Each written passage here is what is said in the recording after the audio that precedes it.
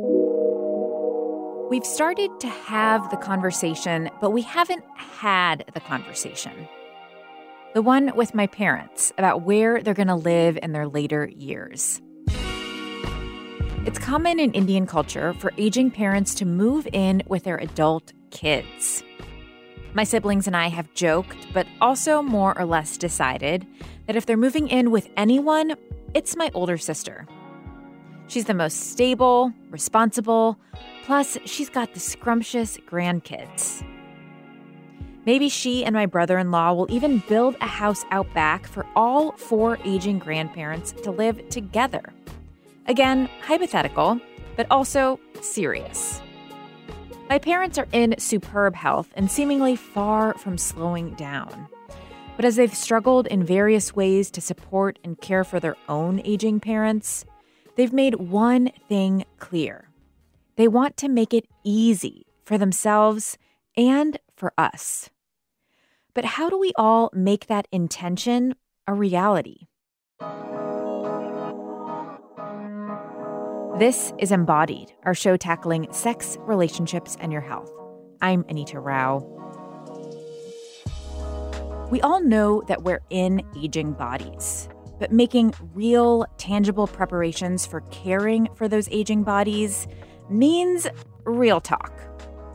One person who is not shying away from having these conversations, Stephen Petrow. And it all started for him with a list. I was in my very early 50s, and my parents were in their 70s at that point.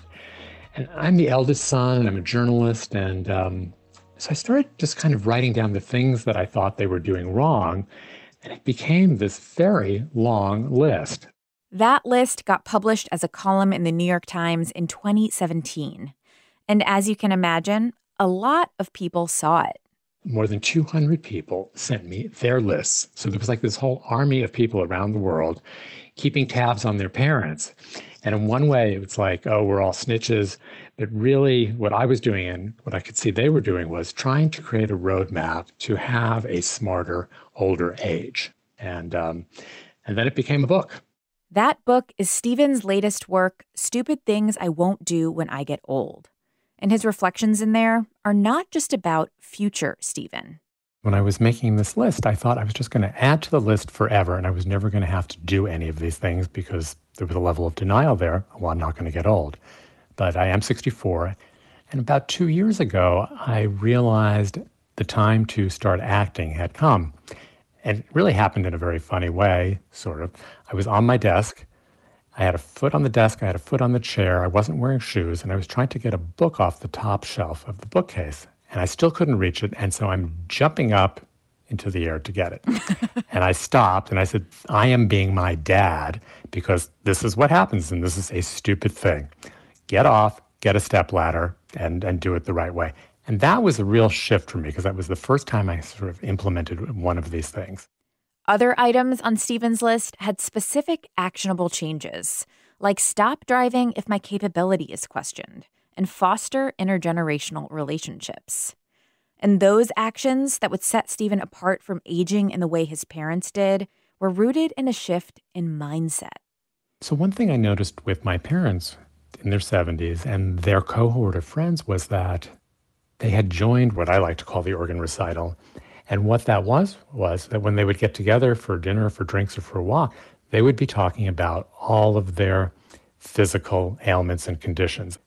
And, in a way, it's kind of humorous to talk about, but there's actually a serious side to it, which is the more that we think that being older is a negative, it impacts how we feel about ourselves, and it actually makes it much more likely that we'll have physical disease, we'll have a mental disease, or we will live longer.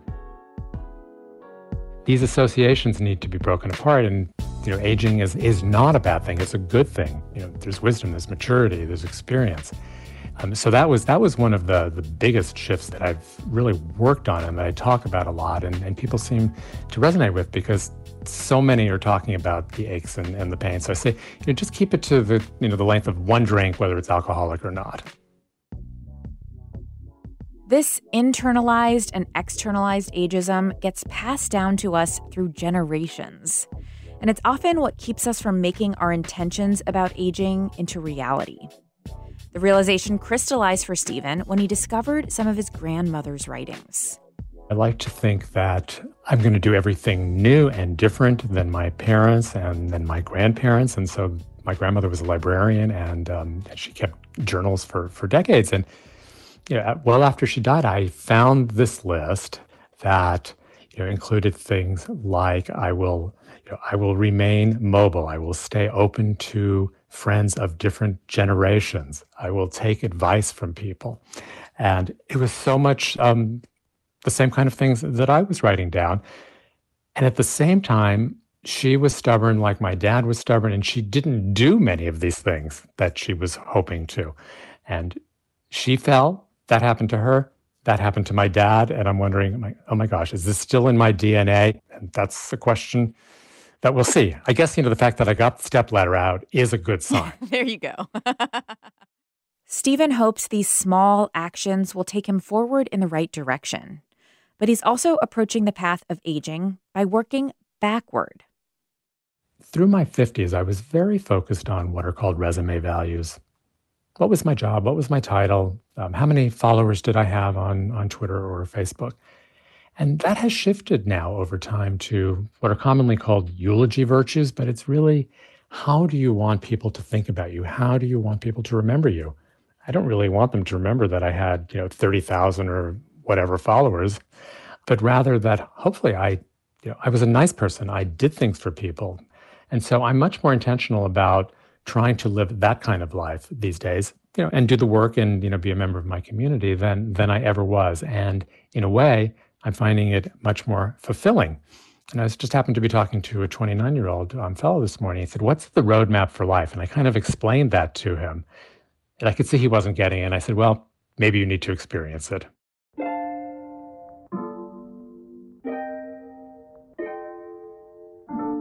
Preparing for aging requires introspection.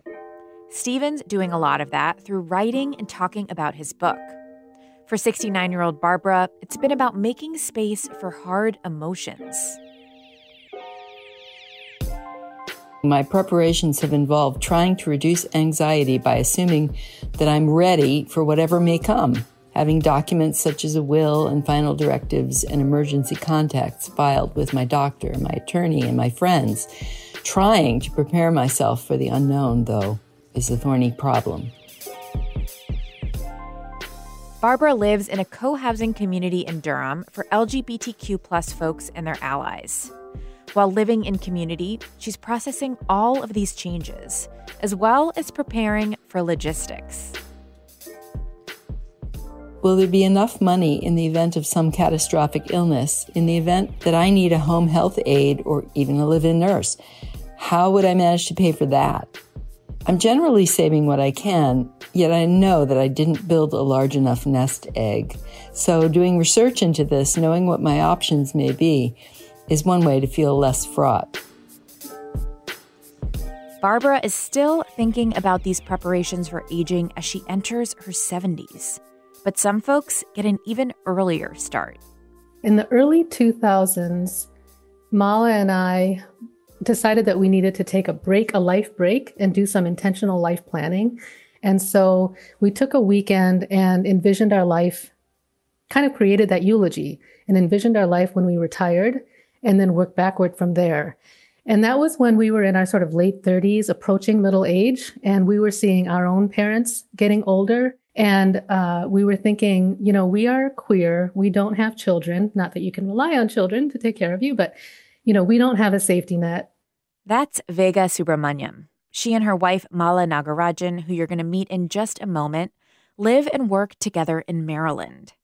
They're both nonprofit social justice consultants and coaches at their business, Vega Mala Consulting. They help folks with leadership and their careers, which means they have a lot of experience in strategic life planning. We're watching our parents get older.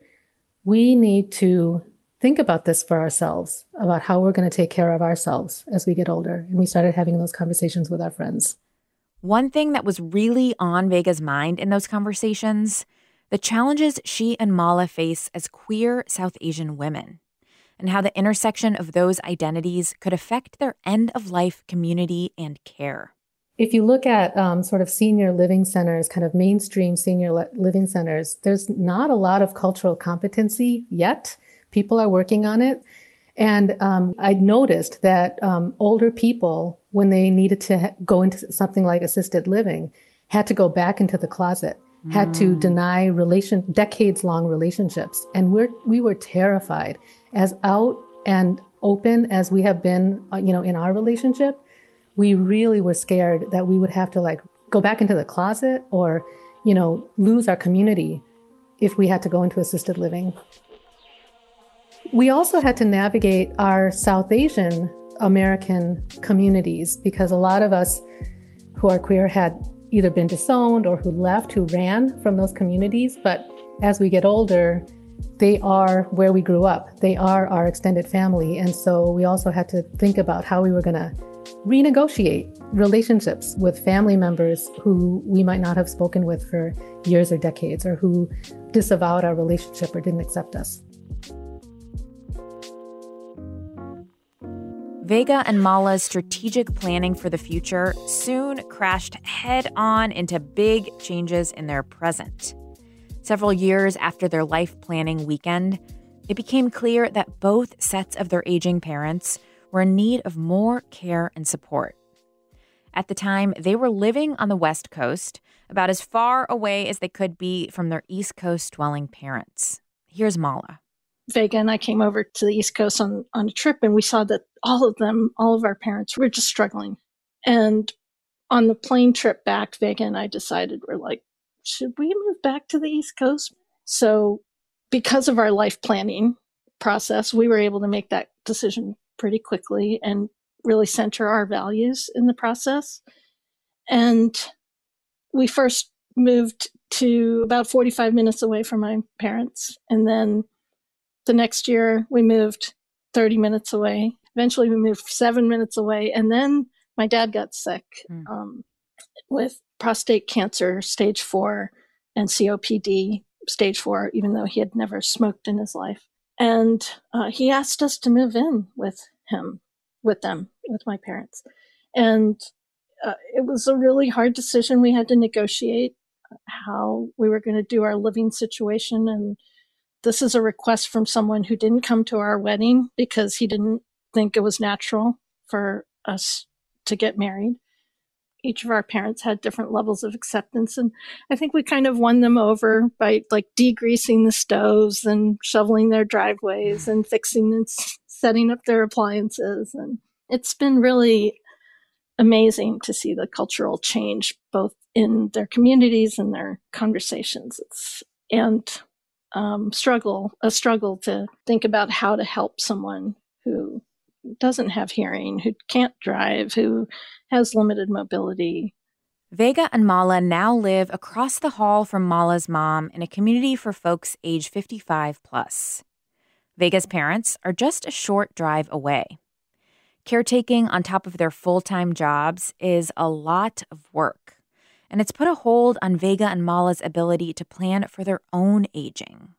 But they're anxious to get back to it and to their vision, creating a community where they can age in place and be supported physically and emotionally.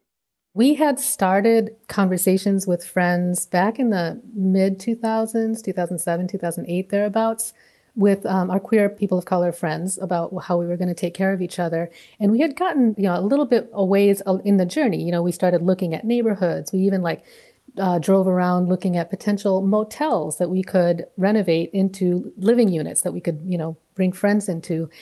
And those conversations remain in that very initial dreaming and scheming phase because right now, our lives are basically caregiving and working, and there's not time to breathe.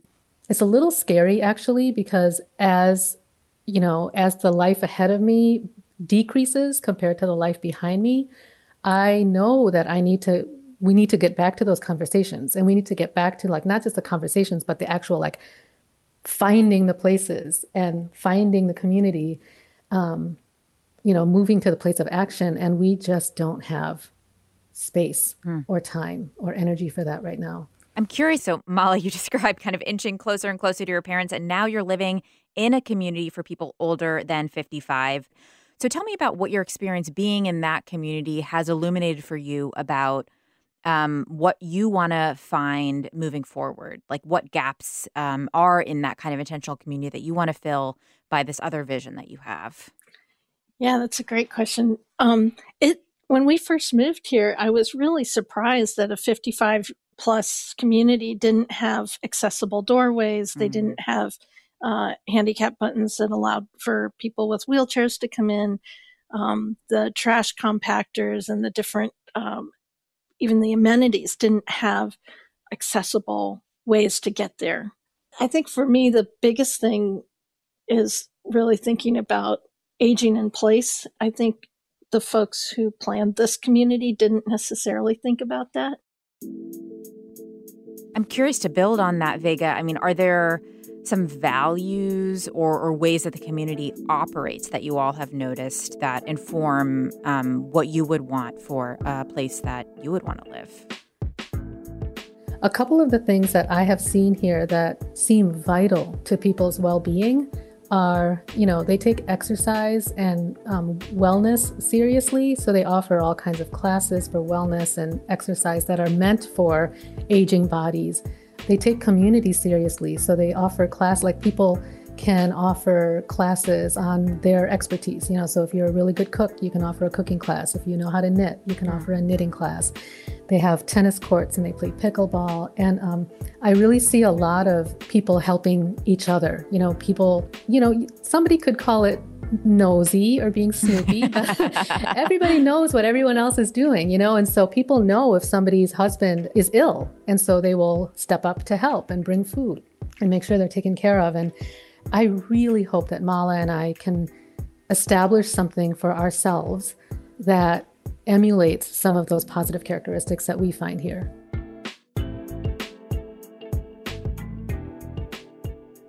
The community Vega and Mala envision will not come ready-made. They're thinking a lot about what's on the to-do list and the things yet unknown. We need to decide which of the dreams we want to make happen. One is, we have a close-knit group of friends that we've known for decades, and we've talked about, like I think I mentioned, buying property together and then, living together in a building or a series of tiny homes. Another is, buying land and creating, a retreat space or, an organic garden and a small cafe, some sort of like income generating endeavor so that we can have a space that is affordable no matter what your income level, because we are making income on the land. Each of those things require that we take a serious look at our finances. We get serious about who's in and who's out. And once we have a better sense of what kind of resources we're talking about and what number of people we're talking about, hire somebody? Is there someone who does this kind of work out there? I don't know. But if you do and you're listening to this podcast, please get in touch. And if there's not, maybe that's a place we need some structural change. Some change that will provide us with the time, space, and resources we need to prepare for growing old. One of the things I keep thinking about is our capacity to live and be and work, and the capacity to engage is so expansive. I see my mom at 85 changing the way that she does things. So just how do we help older folks live whatever they can live, right? Like instead of it being an either or, it's actually fluid, right? And how do we allow for engagement in different ways? How do we slow things down and allow people to engage in whatever speed they're working in? And I take that into my practice at work when I'm thinking about workplaces and workplace culture. How do we actually allow people to be fully present and work at the speed that they work at? There's all kinds of things that are like very policy oriented, right? Like health, insurance for home health aides, insurance for preventive care, insurance for long-term or more affordable long-term health coverage, some sort of benefits for caregivers so that Mala doesn't have to run herself ragged. But one thing I do want to lift up is intentional creating of more intergenerational spaces. In a lot of cultures around the world, people are naturally in intergenerational spaces by, for example, their parents and therefore grandparents moving into adult children's homes, or families living together, over lifespans, and other ways that young people interact with older people and older people interact with younger people. And I really would love to see more of that and more intentional creating of that. I have to say that whenever I'm around South Asian LGBTQ folks who are in their, say, teens, 20s, even into early 30s, it's always so gratifying because we recognize how much we have to learn from each other. A lot of them didn't know, a lot of younger South Asian queer folks didn't know that, Mala and I and many, many others were around back in the 70s and 80s and 90s. And that, we had organizations then, and we had newsletters then, and we had community then. And we made the mistakes then that they're making now. And they're hungry for the history, that they're not alone, that, they have a legacy that they can build on. And so this is my plea for ways that we can create those intergenerational spaces so that we can all learn from each other and grow together. Before we close, a few other perspectives on living in community. As an elder orphan, that's, I think, someone without much family, and what there is of it is far away, I need companions on this journey. And people who will notice if I'm not on my porch drinking coffee in the morning. Living in co-housing is the first and best solution for me to address the physical aspects of growing more frail. It's not really good for anyone to feel isolated and useless, and here I feel connection and purpose. That's Barbara again, who you met earlier. She lives in Village Hearth Co-housing in Durham. One of her neighbors is Carol, who picked up her life and moved to this community in March of this year. As a single person, living alone was not my desire, though I am very much an introvert.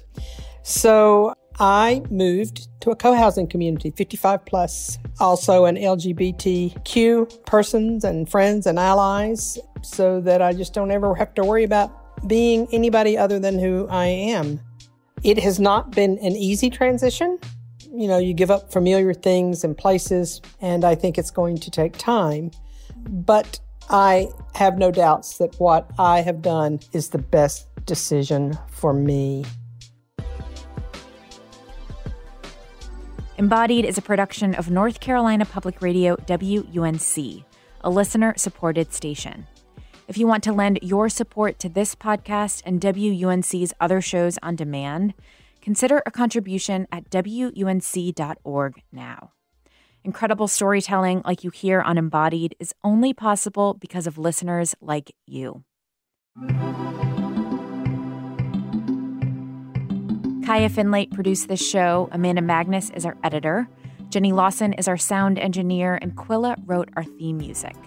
Lindsay Foster Thomas is the director of content. This show is supported by Weaver Street Market, a worker and consumer-owned cooperative selling organic and local food at 4 Triangle locations in North Carolina. Now featuring online shopping with next-day pickup. weaverstreetmarket.coop. And just a note that we are taking next week off from the podcast to be with our families for the holidays. But we're going to be back with you the first week in December to talk about something we know that you need more of: rest. We are thankful for you all this and every time of year. If you want to show your love back to us, take 5 minutes and text a friend about us, or post about an episode you love on social media. It means a lot and helps new listeners find the show. Until next time, I'm Anita Rao, taking on the taboo with you.